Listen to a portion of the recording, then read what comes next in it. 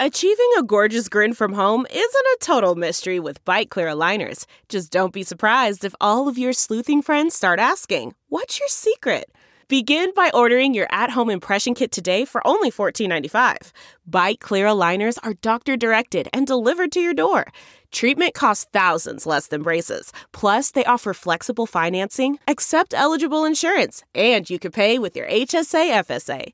Get 80% off your impression kit when you use code WONDERY at Byte.com. That's BYTE.com. Start your confidence journey today with Byte. Hi there, it's Julia Louis-Dreyfus. You may know me from my podcast called Wiser Than Me, where I talk to older women and get their wisdom from the front lines of life. I was amazed by how many people told me our show made them look forward to getting older, which is why I'm here to talk about season 2 of the show. Sally Field, Billie Jean King, Beverly Johnson, Ina Garten, Bonnie Raitt, just to name a few. All hail old women. Wiser Than Me season 2 is out now from Lemonada Media.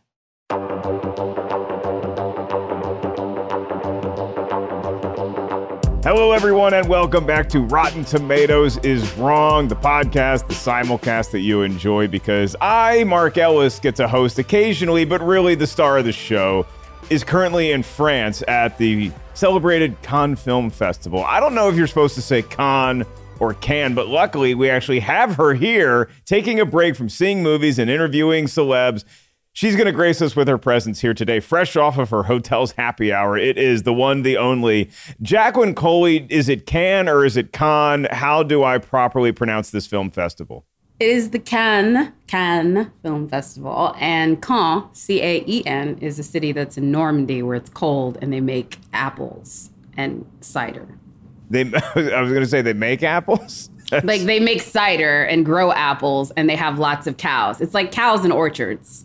Called Calvados region of France. That's what Cannes is. So Cannes is either a villain from Star Trek. Cannes is where the Normandy beaches were stormed. That's Cannes. That's up there. Down here is the south of France, where there's no tops and there's French cinema. And Monte Carlo. So I can get away with my Americanizing, just like, hey, y'all going to the Cannes Film Festival? What is? You can. That is actually that is appropriate-ish. Are you having a blast over there? I know you do this just about every year. What's the most fun thing, aside from getting to see the movies? What is the most fun thing about being at the Cannes Film Festival?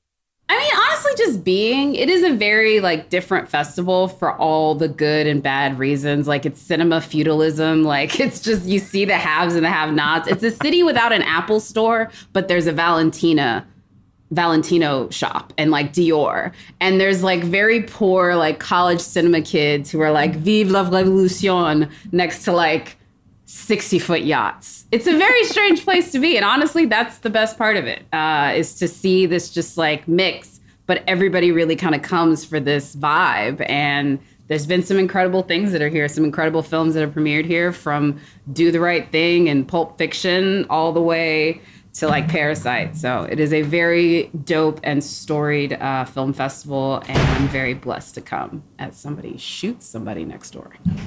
Well, I hope that you get to see that little fighter jet movie there tonight too. I know that's a big premiere that's going to be happening at Cannes Film Festival. So Jacqueline's covered all that good stuff for Rotten Tomatoes, but she's lending her talents to us here today, as we do every week. We're talking about a movie that maybe the tomato meter, God forbid, got wrong. The one today, as we celebrate the release of Jurassic World Dominion, which is closing out this new trilogy of Jurassic Worlds. We're talking about the OG. Well, kind of. The OG Jurassic World, not Jurassic Park back in 93. I think the tomato meter nailed that one. But this one, Jurassic World, came out in 2015. It's fresh, which is the good news. 71%, which isn't necessarily eye-popping. The audience score improves a little bit. It's 78%. And obviously, we want to talk about a big movie release or some sort of connected tissue there. But we also are shouting out a fan today who really wanted us to talk about Jurassic World for a long time, and that is Sol Laredo. So, Sol, today is about you, but it's also about our special guest. Now, if we're talking about dinosaurs, if we're talking about splicing DNA, if you find a mosquito in amber, she's the first person you call. Not only is she one of the greatest beer pong players I've ever seen, she might be the Kareem Abdul-Jabbar of beer pong because her shot is unstoppable. She also is a celebrated movie fan, critic. She covers films coast to coast for such outlets as Collider and a bunch of other places. She is the one, the only, Miss Perry Nemiroff, the host of Ladies Night, and now she's here. Perry, it is so good to see you again. It's so good to see you too. My beer pong shot is unstoppable as long as the table is within regulations. Don't tell Josh McCouga I said that. I hold grudges. Yeah, we had to get out measuring tape at one point during our beer pong exploits. But you love this stuff more than, and everybody loves Jurassic Park, but you just take it up a notch, both in terms of your trivia knowledge of this franchise, and also just that you have such a smile on your face when we talk about these movies. We figured you're the right person to talk about Jurassic World with, because people get so divisive about this movie for whatever reason, and it might have been the film, even more than Force Awakens, where people like to argue, oh, you're just taking the same formula and doing it again, or it was so reductionist, or it just doesn't make sense. Some people love this movie. Where do you stand on Jurassic World from 2015? 71% of the tomato meter. Is Rotten Tomatoes wrong? I think Rotten Tomatoes is wrong, and I think that the audience score is a more accurate representation of how good this movie is. I do very much understand anyone looking at it and saying, oh, you're just rehashing the blueprint that they followed for the original Jurassic Park movie. That is literally the point of the Jurassic franchise. The idea of watching someone come up with this crazy idea and try to make it happen, but then realize that they were playing God and watching the whole thing crash and burn in front of their eyes, but then proving that human beings learn nothing from their own failures and try to do the same exact thing again. And this is a movie that manages to capture that magical quality of seeing a park like that operational. Like when the monorail goes through the gates, you start to get chills. And when Gray runs to the hotel room window and it opens up and you see what the park looks like I had goosebumps. So you get that, but then you also get man makes the same mistake over and over and puts others at risk and probably shouldn't have done this, and all the thrills that come with that. They nailed it. This is the formula it should have ran with. Yeah, I mean, I think that's who you should really get mad at, is the history of humankind. I mean, look at our actual history of humanity. We kind of step into the same potholes every so many centuries, or every so often. Jacqueline Coley, 71% on the tomato meter. Is Rotten Tomatoes right or wrong about Jurassic World? It's pretty right. It's pretty meh. It's a good meh. It's on the stronger side of meh, but it's just not all there. It's a cake that needs to be in the oven a bit longer. It's a cake that's got a doughy center or a soggy bottom. I've been watching a lot of British Bake Off. It sounds like you have. And that's what it is. It's just not quite there.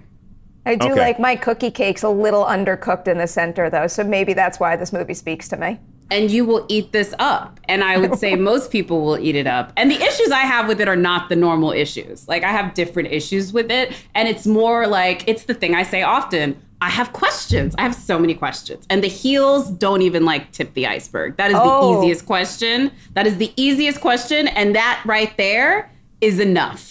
If I'm telling you the easiest question that I have for this movie is the ding-dong hill we're going to die on about her running in heels, the fact that was a question is my question. I want to talk about the ambiguously ethnic duo. I want to talk about the fact that we murked the girl for basically being a snotty assistant. I want to talk about all of the NBC product placement and Jimmy Fallon in the ball. I want to talk about all of those things. But anytime I see that park opening shot, I'm like, this is fucking genius. I'm in. I'm in every time, right from the word jump, when I get those feels that Perry is talking about. I agree with Jacqueline on some of the issues, and we'll get into the running in heels. We'll get into a lot of the other issues that some people have with Jurassic World, and about that assistant who gets ripped apart unceremoniously. We do have some research on that. So there's a lot coming up here on the show. I'll just say I think Rotten Tomatoes is right for the most part with 71%. Very enjoyable movie. It was great to be back in a Jurassic-ish world. I didn't love it, but I really had a good time watching it and shoving a lot of popcorn in my face. Before we hear from Tim Ryan, who is our expert review curation manager here at Rotten Tomatoes, he's going to tell us what the critics were saying at the time of the release back in 2005. Was it really 7 years ago? My God. Jacqueline Coley is going to give us a quick synopsis of Jurassic World. Jacqueline, what in the hell is this movie about?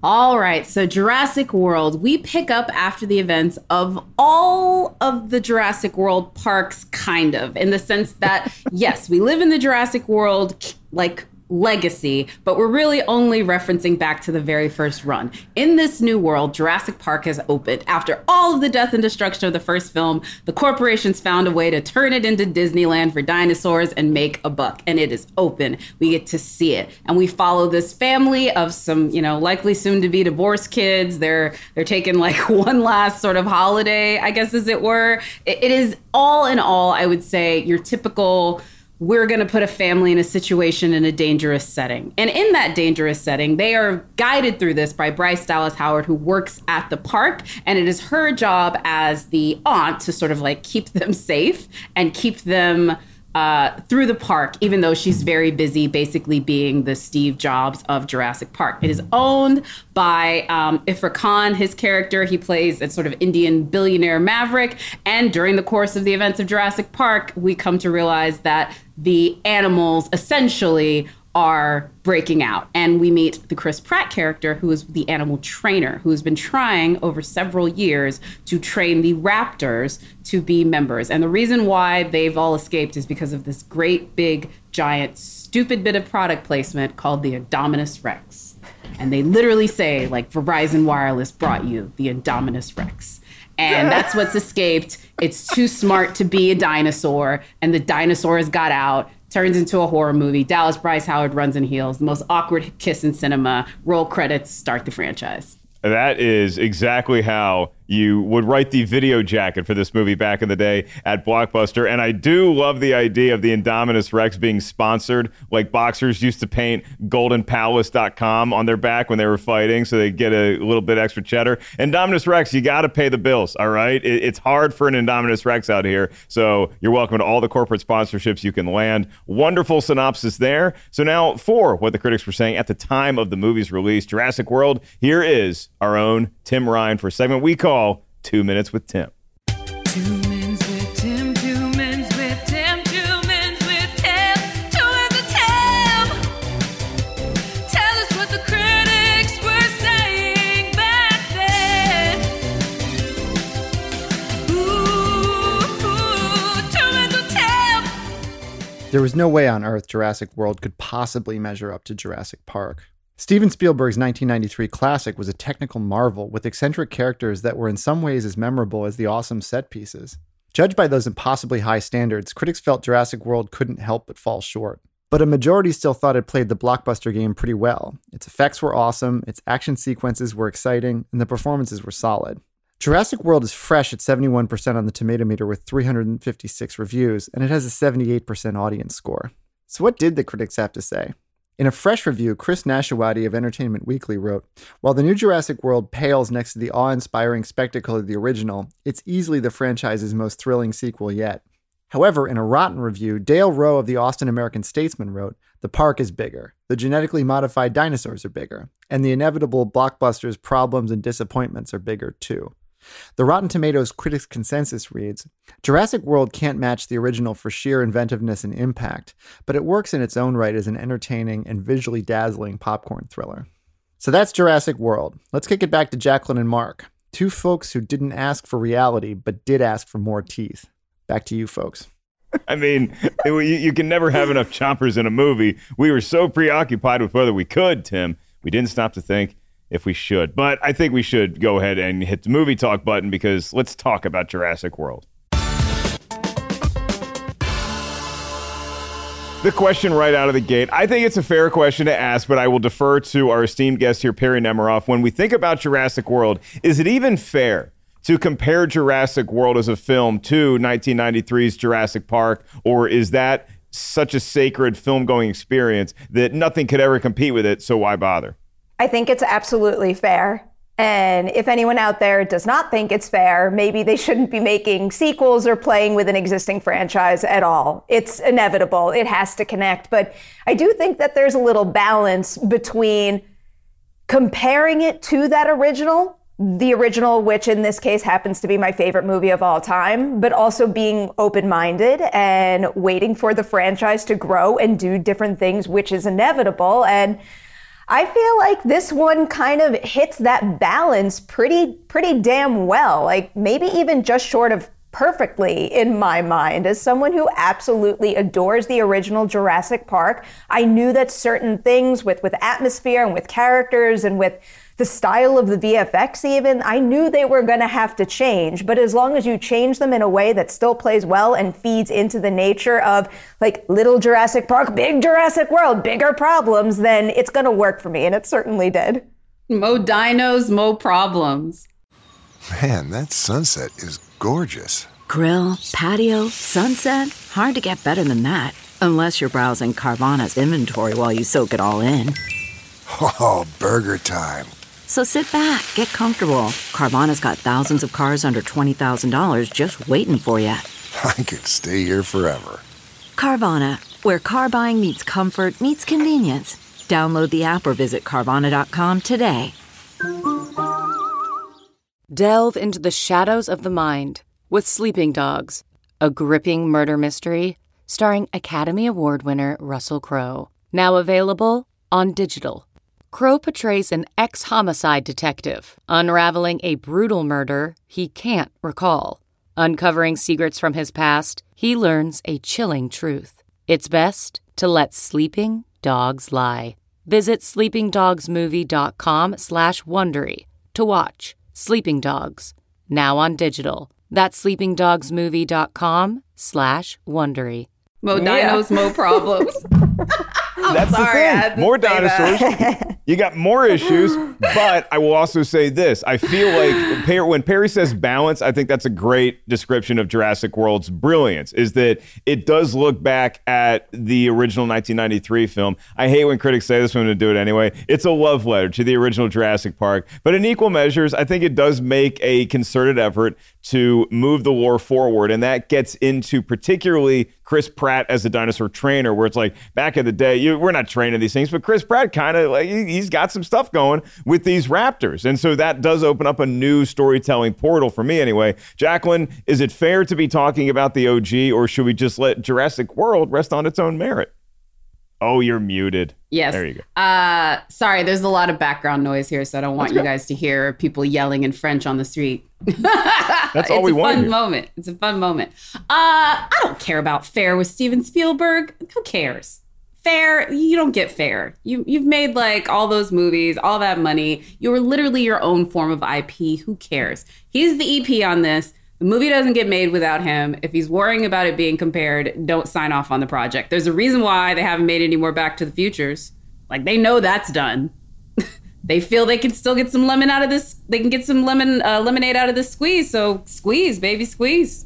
I mean, they certainly got a lot of lemonade. The movie broke $200 million just here in the United States on its opening weekend. So let's get into the film itself, because I love when we're talking about Jurassic Park versus Jurassic World. It almost feels like Jurassic World is the finished version of the Death Star that we see in A New Hope. Like, this thing's fully operational. It's working. It's clicking. We've seen it work before. It's going to work again. And I feel like Jurassic Park was more like the second Death Star, where we're still kind of building it. And we're just sort of testing. We don't really know if it's fully operational yet. Let's just invite a couple of people to kind of check out where we are with progress. But I love looking at this park, Perry. I love looking at this world, I should say, because of all the corporate interest that it feels like you're at Disneyland. There's a Jimmy Buffett's Margaritaville in the Lost World, and it tickles me to see that I could go there and get delicious chicken zingers. I can go across the street and go to Starbucks, and then I can look at some dinosaurs. So that's one of my favorite scenes in this entire movie, is just seeing the scope of Jurassic World and how accurately they nailed that if this was a real park on Earth, this is exactly how it would look. But that's me. And you know how much I love corporate restaurants. What is the scene for Perry Nemiroff that says, that's why this is a good movie? That's why this movie deserves to be more like its audience score and not its tomato meter. I'll go back to one that I already mentioned, and it's when Zach and Gray arrive at their hotel room and the window opens, and that was the part where it really washed over me that I am actually experiencing John Hammond's original vision brought to life in this movie. Can he slow down? Nope. Come on!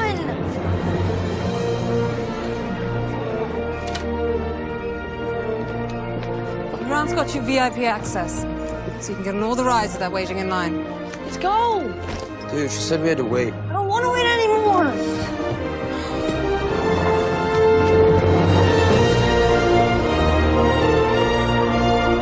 To be able to see all the attractions and all the stores, and I mean, a really believable evolution of this whole project that he started in 1993, like it all makes sense. And it actually speaks to those two characters too, the two new headliners, Owen and Claire, because of course, as an operation like this would grow, you would have someone out there trying to weaponize dinosaurs because obviously, and then you'd have people like Claire who get caught up in the money-making corporate world of it all and completely forget that these are living, breathing creatures that need care. So I love that kind of stuff. But I'll give an example of a scene that I love because I think it's a great example of how this movie takes moments from the original film and updates them and puts a fresh spin on them while clearly tying back to the original. And it's the moment when Zach and Gray are in the gyrosphere. I love that moment because I love the Ankylosaurus. I don't know if either of you have watched Camp Cretaceous, but Bumpy the Ankylosaurus is just like everything. So that has very quickly become one of my favorite dinosaurs. But also, it is a really exhilarating set piece that feels very believable within the world that they've established by introducing us to Jurassic World. But there's also very clear nods to Lex and Tim in the car from the original Jurassic Park. And, you know, it's not done in a way where you're sitting there and you're like, look at them playing copycat and recreating that. It's something that feels real. And I think that those kids, their performances are so good and the fear is so real, and the way that they frame the Indominus in that scene and the way that they shoot the Indominus attacking the Ankylosaurus, everything about that set piece is just built really well. So it gets to have the best of both worlds there. Might be a safer world if we had gyrospheres to travel around in, Jacqueline, instead of cars, but that's a conversation for another day. What is the scene that Jacqueline Coley likes in Jurassic World? What's the scene where you're like, this is why this is a good movie? I mean, I've already said it, but the opening shot, like, so it is definitely what Perry did, but I'm very particular about what it is. And that is the Steven Spielberg in the gym in West Side Story. There are certain scenes that directors can set up in these grand sweeping epics that really set the stage for what world we're walking into. And although that one happens differently in that film compared to this one, what it does is exactly the same. And it's one of those things where I'm like, I'm not saying Colin Trevorrow got like Steven Spielberg Cliff Notes, but it really feels like he got Steven Spielberg's Cliff Notes, because that is a Steven Spielberg shot. Like everything about it screams his work. And so if it wasn't something that him and Steven discussed when he was given the job, then it was definitely something that he specifically crafted with it in mind, of paying homage to, again, that moment that Laura Dern has when she stares at the Brachiosaurus with the glasses coming off like that. That is what makes Jurassic Park incredible, because you have to have the awe and wonderment of walking amongst dinosaurs coupled with all of the murder and mayhem. Otherwise, it doesn't work. And so when they nailed that to me is more iconic. And that is a more difficult thing to nail than, say, a scary moment in the adventure sort of action things. Those can, I think, be recreated more easily. And so that's the scene that I look at it. But again, it's not just because it's Hammond's vision coming to life. It's more what the filmmakers were trying to do to the audience in that moment. And they nailed it. It was just such a great moment of, we're going to give the audience this feeling. We're going to plug it into their veins, and they're going to feel every ounce of nostalgia right when we need them to feel it. Like it's adrenaline shot to the heart. And that was, very special. It was John Hammond's vision come to life, and it's John Williams' score come to life in that moment. And then the arm hair starts to raise. But at some point, we do need to further the lore, and we need to tell its own story with Jurassic World, which is when we get to my favorite scene. We meet Owen, who is played by Chris Pratt. He's sort of the dino trainer, if you will. And when we get to watch him interact with his raptor buddies for the first time, oh my God. Now, this is in no small part due to the fact that I have Molly the Wonder Dog, and she's probably the owner to my raptor, let's be perfectly honest here. But it just makes me think we're this close. And it shows the temptation of humanity to be like, no, look, these things are so smart. We can train them to do stuff that's going to make it a better world. Maybe not weaponize them, but we can't just say, oh no, the park, the couple of them got out of the park and they're wreaking havoc, they're eating people. We need to kill every dinosaur because they're real things. It's like if there's a dog attack, if there's a Cujo, you don't want to just get rid of all the dogs, right? And so you really are rooting for some of the dinosaurs here too, which I thought was really cool and a slightly different tone than you get with Jurassic Park, because Jurassic Park, as cool as the dinosaurs are, like, we're rooting for the humans there. Here, this felt a lot more like Rise of the Planet of the Apes, where I love my own people, but I'm kind of pulling for the apes, and I'm kind of pulling for some of the dinosaurs in this movie. And that brings me to my next point, because the moment that everyone cheered in unison, all 5-6 times that I saw the original Jurassic Park in '93, was when the lawyer gets eaten on the toilet. Everybody erupted in applause during that scene. But there's a little bit more of a controversial death in Jurassic World, and that would be the assistant that we touched on, Zara, who's tasked after looking after these punk-ass kids who do not want to be there. She's got her hands full with them.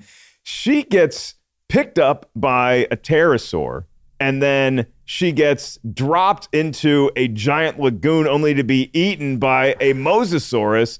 And a lot of folks think this is way too extraneous of a death. They feel like the character didn't warrant a death that brutal, because according to Screen Time, it's almost a minute that you're watching this poor girl just get ripped to shreds in every way possible. Perry, did they go too far with killing Zara in the fashion that they did? I'm not going to say anyone deserves an on-screen death like that, except maybe someone like Hoskins or an actual villain from the film. Yeah. But we are talking about a monster movie where people die. You need longer set pieces to build dread and keep you on your toes and surprise you. And like, if not Zara, who else was it gonna be? And really, it's not like again, I don't think she really deserved this, but it's not like she was the most attentive babysitter. I'm pretty sure she was talking about a bachelor party at some point when she should have been watching them. But again, maybe she didn't deserve it, but it is a set piece in a movie with dinosaurs.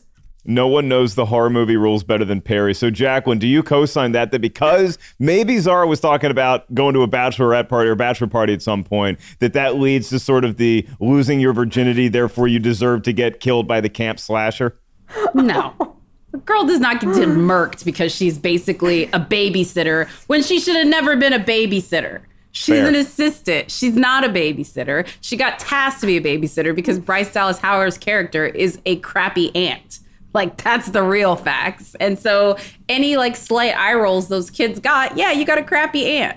Sorry, she dumped you off on her assistant. But that doesn't mean the girl gets murked. It definitely does not mean that she gets murked the way that the lawyer gets murked in the first one. You're right. It really recontextualizes that whole first moment differently. We were happy to see the violence on that dude. We were just shocked by it here. And I think that was the point. But I think that right there, remember when I said Colin Trevorrow was reading Steven Spielberg's Cliff Notes? That right there is like, this is why this is a Colin Trevorrow movie. This is the same guy who decided that murdering the neighbor was like the way to go from the Book of Henry with Naomi Watts, and made her literally turn into like atomic blonde John Wick assassin because the girl got touched. The girl that he got the hots for. It's the weirdest movie ever. And it is so misogynistic. Don't make me start defending the Book of Henry again, because I'll do it. No. I haven't seen it since it was released. We'll talk about the Book of Henry at the end of the show. But if we get back to Jurassic World, Perry, it seems like Jacqueline's almost leaning towards the point of maybe Claire should have been the one to go and not Zara. No. Should Claire have been ripped apart and not Zara?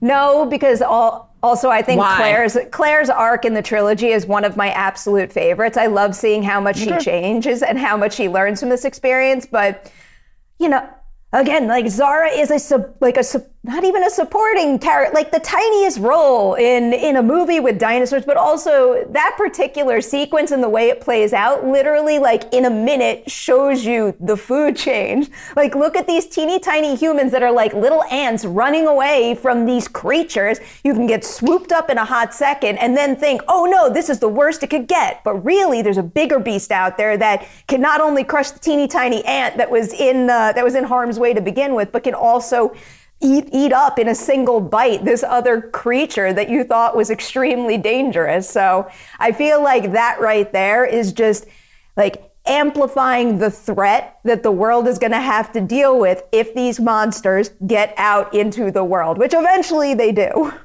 That girl did not deserve that. She did not deserve that. I'll never say she deserved it. I'll never say she deserved it. She did not deserve that. And the choice to do that in such a big, loud way, again, what is the point? It is not about the food chain. It is weird and weird. It was rough. It was rough to rewatch because I knew it was coming and I was like, oh yeah, that one really does hurt. But I will say it is a nice illustration of some of the new dinosaurs that we get to meet and toys and merch that we're going to want to buy as soon as we leave the theater.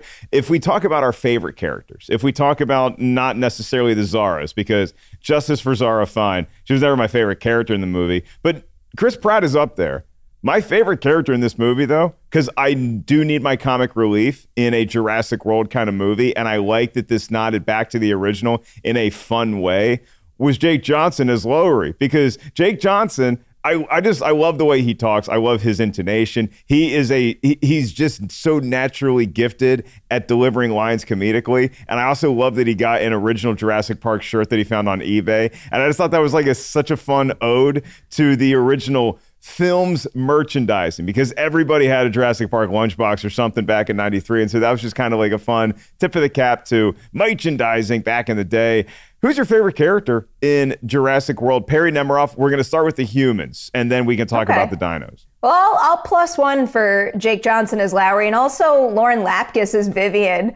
I'm just always into the control room type setting and just learning what it takes to run a park like that. But I just love that in their cases and the way that they bring those characters to life, you could tell that they really care. And anyone in that movie who presents as a person that really cares about running a operational Jurassic World park is always going to speak to me. But also highlighting Jake Johnson's work even more, he's so damn good in that role. There are certain lines that he has to say that, or like moments that the two of them have to play out, like that really awkward moment where he tries to kiss her at the end, but their delivery makes a moment like that funny and makes it work instead of landing with a thud. But I'll go back to something I already said. I just love the addition of Claire. I love Bryce Dallas Howard in that role.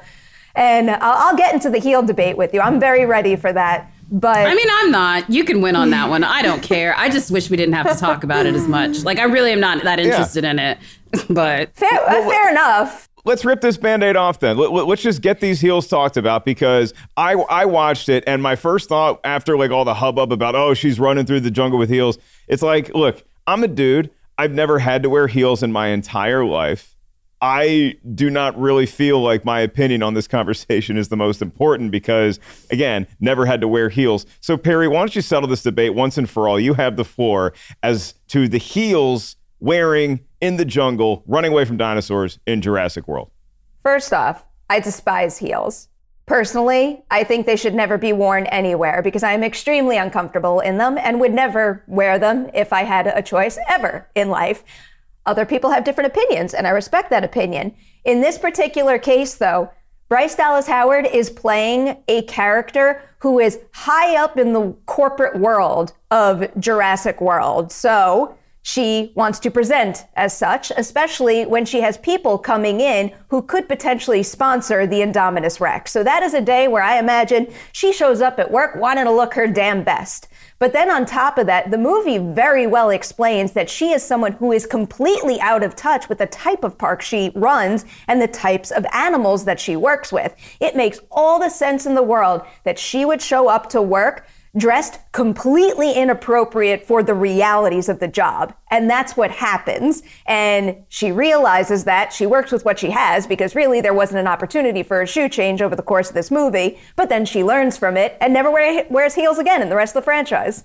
Yeah, your option is what I've seen a lot of young ladies do from time to time, leaving bars as they're like, screw it, I'll get my feet dirty, and they just take their heels off as they're walking to their Uber. That is not really a viable play if you are in a Jurassic World setting, in my humble opinion, because, look, as Bryce Dallas Howard has been quoted as saying, you could get tetanus there, but also, like, when I take Molly for a walk and it's cold outside, it doesn't matter what I'm wearing, it's just about the layers. So any layer of protection that your feet have from the natural environment around you is a good thing, and Bryce Bryce Dallas Howard also said she didn't want to knock just the heels off, which is what a lot of people were saying, because that was done in Romancing the Stone, and she didn't want to copy it. So she has every right to wear heels because of who she is and what role she was playing in the film. And boom, the gavel has been thrown down. The ruling has been made. It was okay for her to wear heels. Jacqueline Coley, let's talk about your favorite character in Jurassic World. I'm going to let you pick a dinosaur if you want to.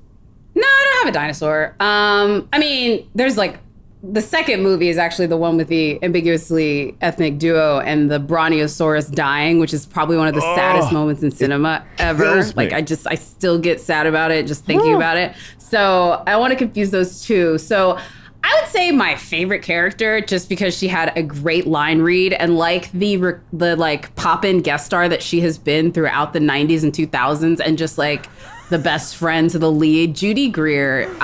People do not understand her talent and her power, and I really just wish people did, because she came in and got a quote that's in the trailer, basically a throwaway intro. These are the kids that are about to die. Like, there's no reason for her to even be in that movie. It's like, there's nothing there. It's supposed to be maybe an emotional thread to be like, we got to get home to mom. But like, mom is an idea. Mom is not real. But the way she says, where she's just like, I don't know what the quote was. I think it was just like, they bite, and she like chomps down in the trailer just like that. I got to figure out exactly what that quote was. If something chases you, run. Run. That's what it was. Yeah, so something chases you, run. And she says it just with that like bite in her voice. And it was just like, run. And it was so great. It was everything. So I really love her in this. But I would also say that there's a lot of other folks who are very talented, who did not have a lot to do in this movie, that I wish had more to do. And I would say Omar Sy is one. Folks will recognize him from Lupin and some other. Ifrah Khan is another one. Like, that's the other thing that, like, why do you cast these, like, iconic people and then give them barely anything to do? And, like, they finally gave BD Wong to do after not giving him something to do in the first one. But, like, it doesn't excuse you doing literally the exact same thing to a whole bunch of other people who are very talented that are in this film that essentially it seems like are diversity window dressing. Sorry. Yeah, the BD Wong storyline as we get further in this trilogy really bothers me, just because like I love BD Wong, and like I don't think BD Wong, as I know that person or any role he's ever played, would do something like this, as far as like kind of maybe massage some dino DNA. But we do get a great villain in this film, and I think that Vincent D'Onofrio plays this military general as whatever he is. He wants to weaponize the dinosaurs. He wants to use them because he wants to be the greatest power on Earth. He wants them to go fight the wars instead of soldiers. I understand where he's coming from, but it's a horrible angle the guy takes, and he deserves to get ripped apart. It's the human villain presence that we need. Oh yeah, he's Clever Girl. Yeah. So what was that guy's name? Which one are you talking about? The Clever Girl hunter dude. What was his name from the first one? Because that's the Vincent D'Onofrio character. No, it's not. Bob Peck's character is like he's You don't like think that's him? No, because he's like a safari hunting guy who's literally doing what he's doing in that moment to protect the humans. He's not looking to actually hurt. Like, he wants to put the lysine contingency into action in order to save the people that are lost in the park. He's not trying to harm the animals or use them for nefarious purposes. Vincent D'Onofrio is basically Vincent D'Onofrio is completely like he's completely out of touch with what these creatures are. He has a goal for what he wants from them and has no understanding of how you get from point A to point B, and he'll put anybody at risk in order to get what he wants in the end. This is some deep character study we're getting into here, and it does make sense. And as far as Vincent D'Onofrio's character goes, I think much like Jurassic World, everything has been heightened from Jurassic Park as far as the stakes and as far as the scope. That is the next gen baddie to somebody like The Lawyer, who's like, oh, we can make a lot of money on this park. This guy's like, no, we can conquer the freaking world with these things. And so I like that extrapolation, and you're so hard rooting against this guy. And we do get a thrilling sequence where the raptors are kind of chasing in the jungle at night. It's another one of the great parts of this movie as we get towards the climax that leads me to my other and last favorite favorite character in this movie, the Mama T-Rex. We get the Mama T-Rex back, and it was like watching the Millennium Falcon fly again in Force Awakens. It was so great to see the Mama T-Rex back. Do I get any pushback from either one of you that the Mama T-Rex should not have been involved in this? Because I loved seeing her back. I'm like trying to hold back judging anyone from saying she shouldn't have been involved. I mean, I don't know if she should or shouldn't been involved, but it does feel very much like the Eagles at the end of Lord of the Rings. I will say that. She had some very convenient appearances. Yeah, but the Eagles could have done that at any point throughout the Lord of the Rings. The Mama T-Rex has other Mama T-Rex things to do. The Eagles are literally just sitting there. You know. I didn't say that, but I will also, again, I just don't know how else to say it. That dinosaur popped up every time at the right moment, like Godzilla. They literally, in the middle of the Jurassic World movie, took that 2014 Godzilla movie that had Bryan Cranston, where Godzilla would just show up at the right times to fight the other monsters. Do y'all not remember this movie? That's what they did to that's what they did to Jurassic. Well, that's what they did to the T-Rex. I was just like, I don't know. Why are you going to make the T-Rex a secondary character? It's a T-Rex. I feel like if the Rex had just like waltzed into the main area to save the day uncalled for, then I would have been like, I don't know if you really are in that moment. But the paddock is legit right there. Gray gives Claire the information in order to spark that idea and turn that light bulb on. And because of the original film, she knows exactly how to get it out of the paddock. Lowry had already stepped up and said he was going to stay behind, so there's someone there to open the gate. They literally just paved the way to being able to have that be a believable moment. And then when you look at the nature of creating dinosaurs in this movie, like it makes... Not that any of these dinosaurs are 100% accurate, but it makes total sense where like the purest forms of them, the Rex and the Raptors, would have to team up to take down this monstrosity. Like nothing can do it alone, but if you all do it together and realize something's wrong with this one, then you can do it. All I will add is we are literally going so deep on a movie that literally thinks dinosaurs can walk among us. And like anyone listening who is saying that, I'm with you. I know. Welcome to every movie theater. Yeah. There's mosquitoes and amber out there. I believe There's mosquitoes and amber. Do you really think that... Oh, this is my question. Sorry, Mark. Do you really think Jurassic World could happen, Perry? Not in my lifetime, but I'll tell you, I've learned nothing from these movies. If there was a Jurassic World, I would be the first in line to buy a ticket and walk into that park.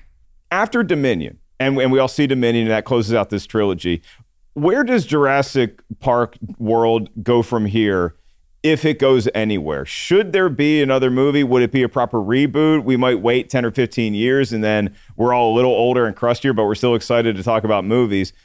Are we ever going to get another Jurassic World? Is it just too big of a monster to put to sleep permanently? Where should it go?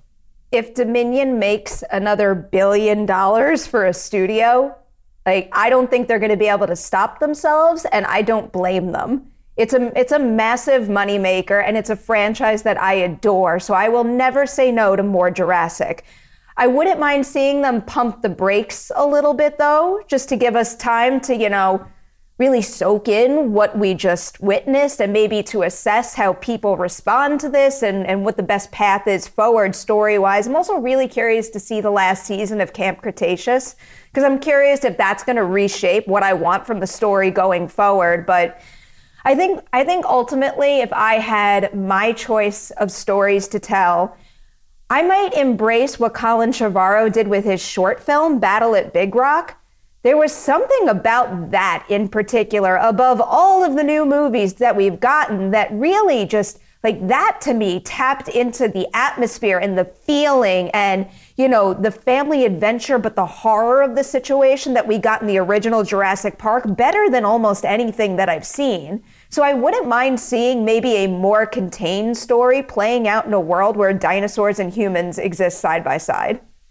That's a great answer. And I think it's probably a true answer because, look, there's no way if this movie does do the business the first two in the new trilogy have done, it's hard to say no to that. You might wait a few years, but you're going to have to do something. And I just hope that something is palatable and is original and gives us the time to digest what we have just witnessed with this new trilogy. So that is going to close up shop here for Jurassic World and our conversation therein. If I had 2 passes to this, and I'm going to call it a zoo, whatever you want to call it, pretty sure I can get. I know Perry's gone. Perry will have already been, but I'm pretty sure I can get Jacqueline to go. All I'm saying, I'm pretty sure I'll go. I can get Jacqueline to go. See, there it is. They have a margarita. I'll go. Yeah. No, and by the way, I don't hate these movies. I'm just still unsure at this point if we needed them. And I will reserve my final opinion until I see Dominion and I see the OGs come back. If they do that well, I may forgive the rest. Because in all honesty, I think my biggest issue is just the lack of Jeff Goldblum.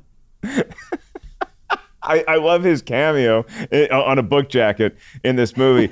Now, let's transition to mailbag. God, now I'm just excited to go to Jurassic World. And I do think there is going to be, I don't know. The actual T-Rex had feathers. In history, the actual T-Rex had feathers. Everybody digest that. While I read this email from Fresh Ketchup crew member Bruno Santos. Hey, y'all can be like Bruno. We don't talk about Bruno, but you can be like Bruno. And you can email us your thoughts on a movie. Which films do you want us to talk about on an upcoming episode of RT is Wrong? That's our email. rtiswrong@rottentomatoes.com. And Bruno says, hey, Rotten Tomatoes, all the way from Portugal. I want to drop a movie suggestion for your podcast. Rotten Tomatoes is Wrong. Empire Records. I was very much surprised. This movie is only 29% on the tomato meter and a huge 83% on the audience score. What a gap. Up-and-coming actors like Renee Zellweger, Liv Tyler, Robin Tunney, a great music score, and a very special place in my heart, as this is the first non-animated film I remember seeing. Keep up the good work. Cumprimentos, Bruno. Thank you for the email, Bruno, and the suggestion. Empire Records. Do we have any Empire Records stands here on the show today? Perry, Jacqueline? Did you pick this on purpose? I have never seen this email before. I've been aware that there's a big fan of ours named Bruno. Did not know this was his movie pick. Are you a Empire Records gal? Well, you do know what band I discovered through Empire Records, right? Would it happen to be the Gin Blossoms? Yes. That's one of my favorite bands of all time. The first time I ever heard their music was in Empire Records. I listened to that CD over and over and over again. I also rewatched that movie over and over and over again. And it's a movie that still has my heart to this day. This is probably one of the highest ranking repeat watches in my life in general. I adore Empire Records and 100% agree with the audience score on this one. Jacqueline, Empire Records? Yay or nay? Empire Records is great. I think, obviously, that score, okay. It's hard. It's a teen movie. I get it. It's a teen movie. There's a reason why I liked it. I don't know if it's as great as it is in my heart, the same way I don't know if Can't Hardly Wait means anything to anyone else, or a movie like Waiting means anything to anyone else. I know this movie is very specific to me as somebody that graduated in the early 2000s. This is my ish. So yes, it's amazing, but All right. Here's my hot take on Can't Hardly Wait. Fine movie. I like it. The bully character. It's nice to see Jennifer Love Hewitt. I hate the fact that they play Paradise City and it's like this forgotten song that nobody remembers anymore. It's like everybody knows Paradise City. Have you ever been to a sporting event? Have you ever turned on the radio for 10 minutes? You know what Paradise City is. It's not like, oh, I remember that song from 100 years ago. It's not some random doo-wop tune from the 50s. It's Guns N' Roses' Paradise City. The song came out 10 years before the events of this film. Relax. I wasn't old enough to have been exposed to the music before that movie. Yes, so that's my whole point, yeah. That movie introduced me to that song and therefore introduced me to a slew of other fantastic music that I would not have experienced without Can't Hardly Wait and that particular scene. That's a great comeback, there are so many artists that introduced me through movie soundtracks. And yeah, I think Blink-182 was, on the Harold and Kumar soundtrack. So was Rolls Royce. And that was the first time I heard them. I didn't know who the hell they were before that. And I was like, oh, look at this.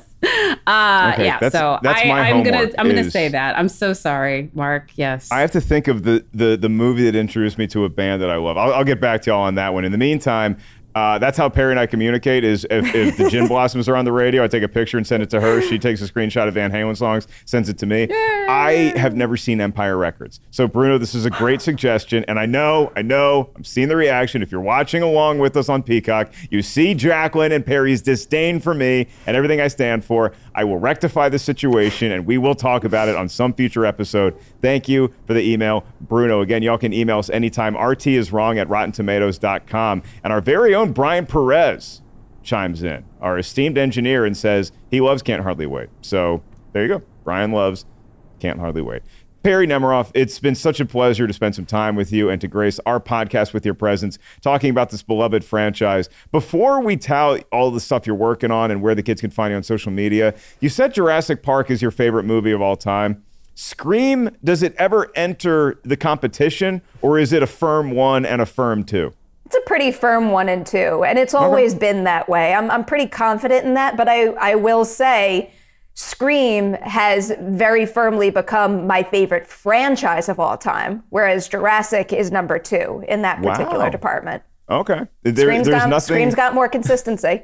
That's a fair point. There's nothing more fun than getting Jacqueline, Perry, and our dear friend Joel Mears in a room together because they talk about Scream, and I just watch the chaos ensue. Perry, where can everybody find you and all the new stuff that you're working on? On Twitter and Instagram at @PNemiroff. I am also on TikTok now constantly. Same handle there. Collider Ladies Night is alive and thriving. I'm obsessed with everything, everywhere, all at once. And Stephanie Hsu is our latest guest, so check that out. My YouTube channel, all over the place. If Deputy Dewey were to be named not from your cat, not from the Scream franchise, but from the Jurassic Park franchise, what name would Dewey have gotten? I have thought about this a lot. And I think that Camp Cretaceous has changed my feelings. And I think that if I ever name a pet after a Jurassic character, it is going to be Bumpy. Okay, Bumpy. All right. Can you tell people what Jurassic the Cretaceous is? Because I was just about to say, I don't think everybody knows what that is, and you mentioned it a few times. So I was just going to say, give folks a quick log on what that is. I didn't want to veer off a path I shouldn't have, but I would be so thrilled to do that. So Camp Cretaceous is a spin-off of the Jurassic World film franchise, and it's animated. It's available on Netflix, and they're winding down with the next season. I think late in June it comes out, and it's basically about a group of kids who go to something called Camp Cretaceous, which exists in a different part of the island. And while they're there, the events of Jurassic World happen, and they get trapped on the island with dinosaurs. And let me tell you, you maybe will look at the animation and think this show is just for kids, and I'm not going to be able to connect to it at all. The connectivity between this series and the film franchise is really smart. These kids are dealing with like really human, challenging issues, and it explores so many of them with like really great grace and thought, and it's very powerful. The cast chemistry is through the roof, and they do some really clever things with dinosaurs too. I'm so impressed by that series. All right, and that's our streaming recommendation. I'm assuming when I watch this show, all of the kids have proper footwear to deal with dinosaurs in the wild.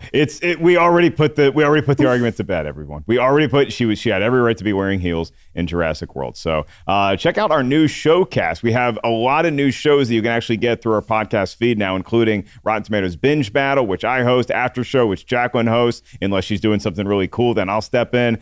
It's a big family here at Rotten Tomatoes, and it really is a celebration of movies, and we love talking about them with you all. So thank you. And there's still time left. We're about done with our Hook video submissions, but there's still time to get yours in, but you got to do it in the next couple of weeks. So we're talking about Hook coming up soon, one of the very few Steven Spielberg rotten movies on the Tomato Meter. Send us your video thoughts on Hook to rtiswrong@rottentomatoes.com. For the incredible co-host known as Jacqueline Coley, have a wonderful time in France. Let me know what you think of that little movie you're seeing tonight, and enjoy the free happy hour in your hotel lobby. Our producer, Lucy, our engineer, Brian, who loves Can't Hardly Wait, and of course, our very special guest, Perry Nemiroff. I am merely Mark Ellis. Thanking y'all for watching Rotten Tomatoes is Wrong. From our family to yours, life finds a way.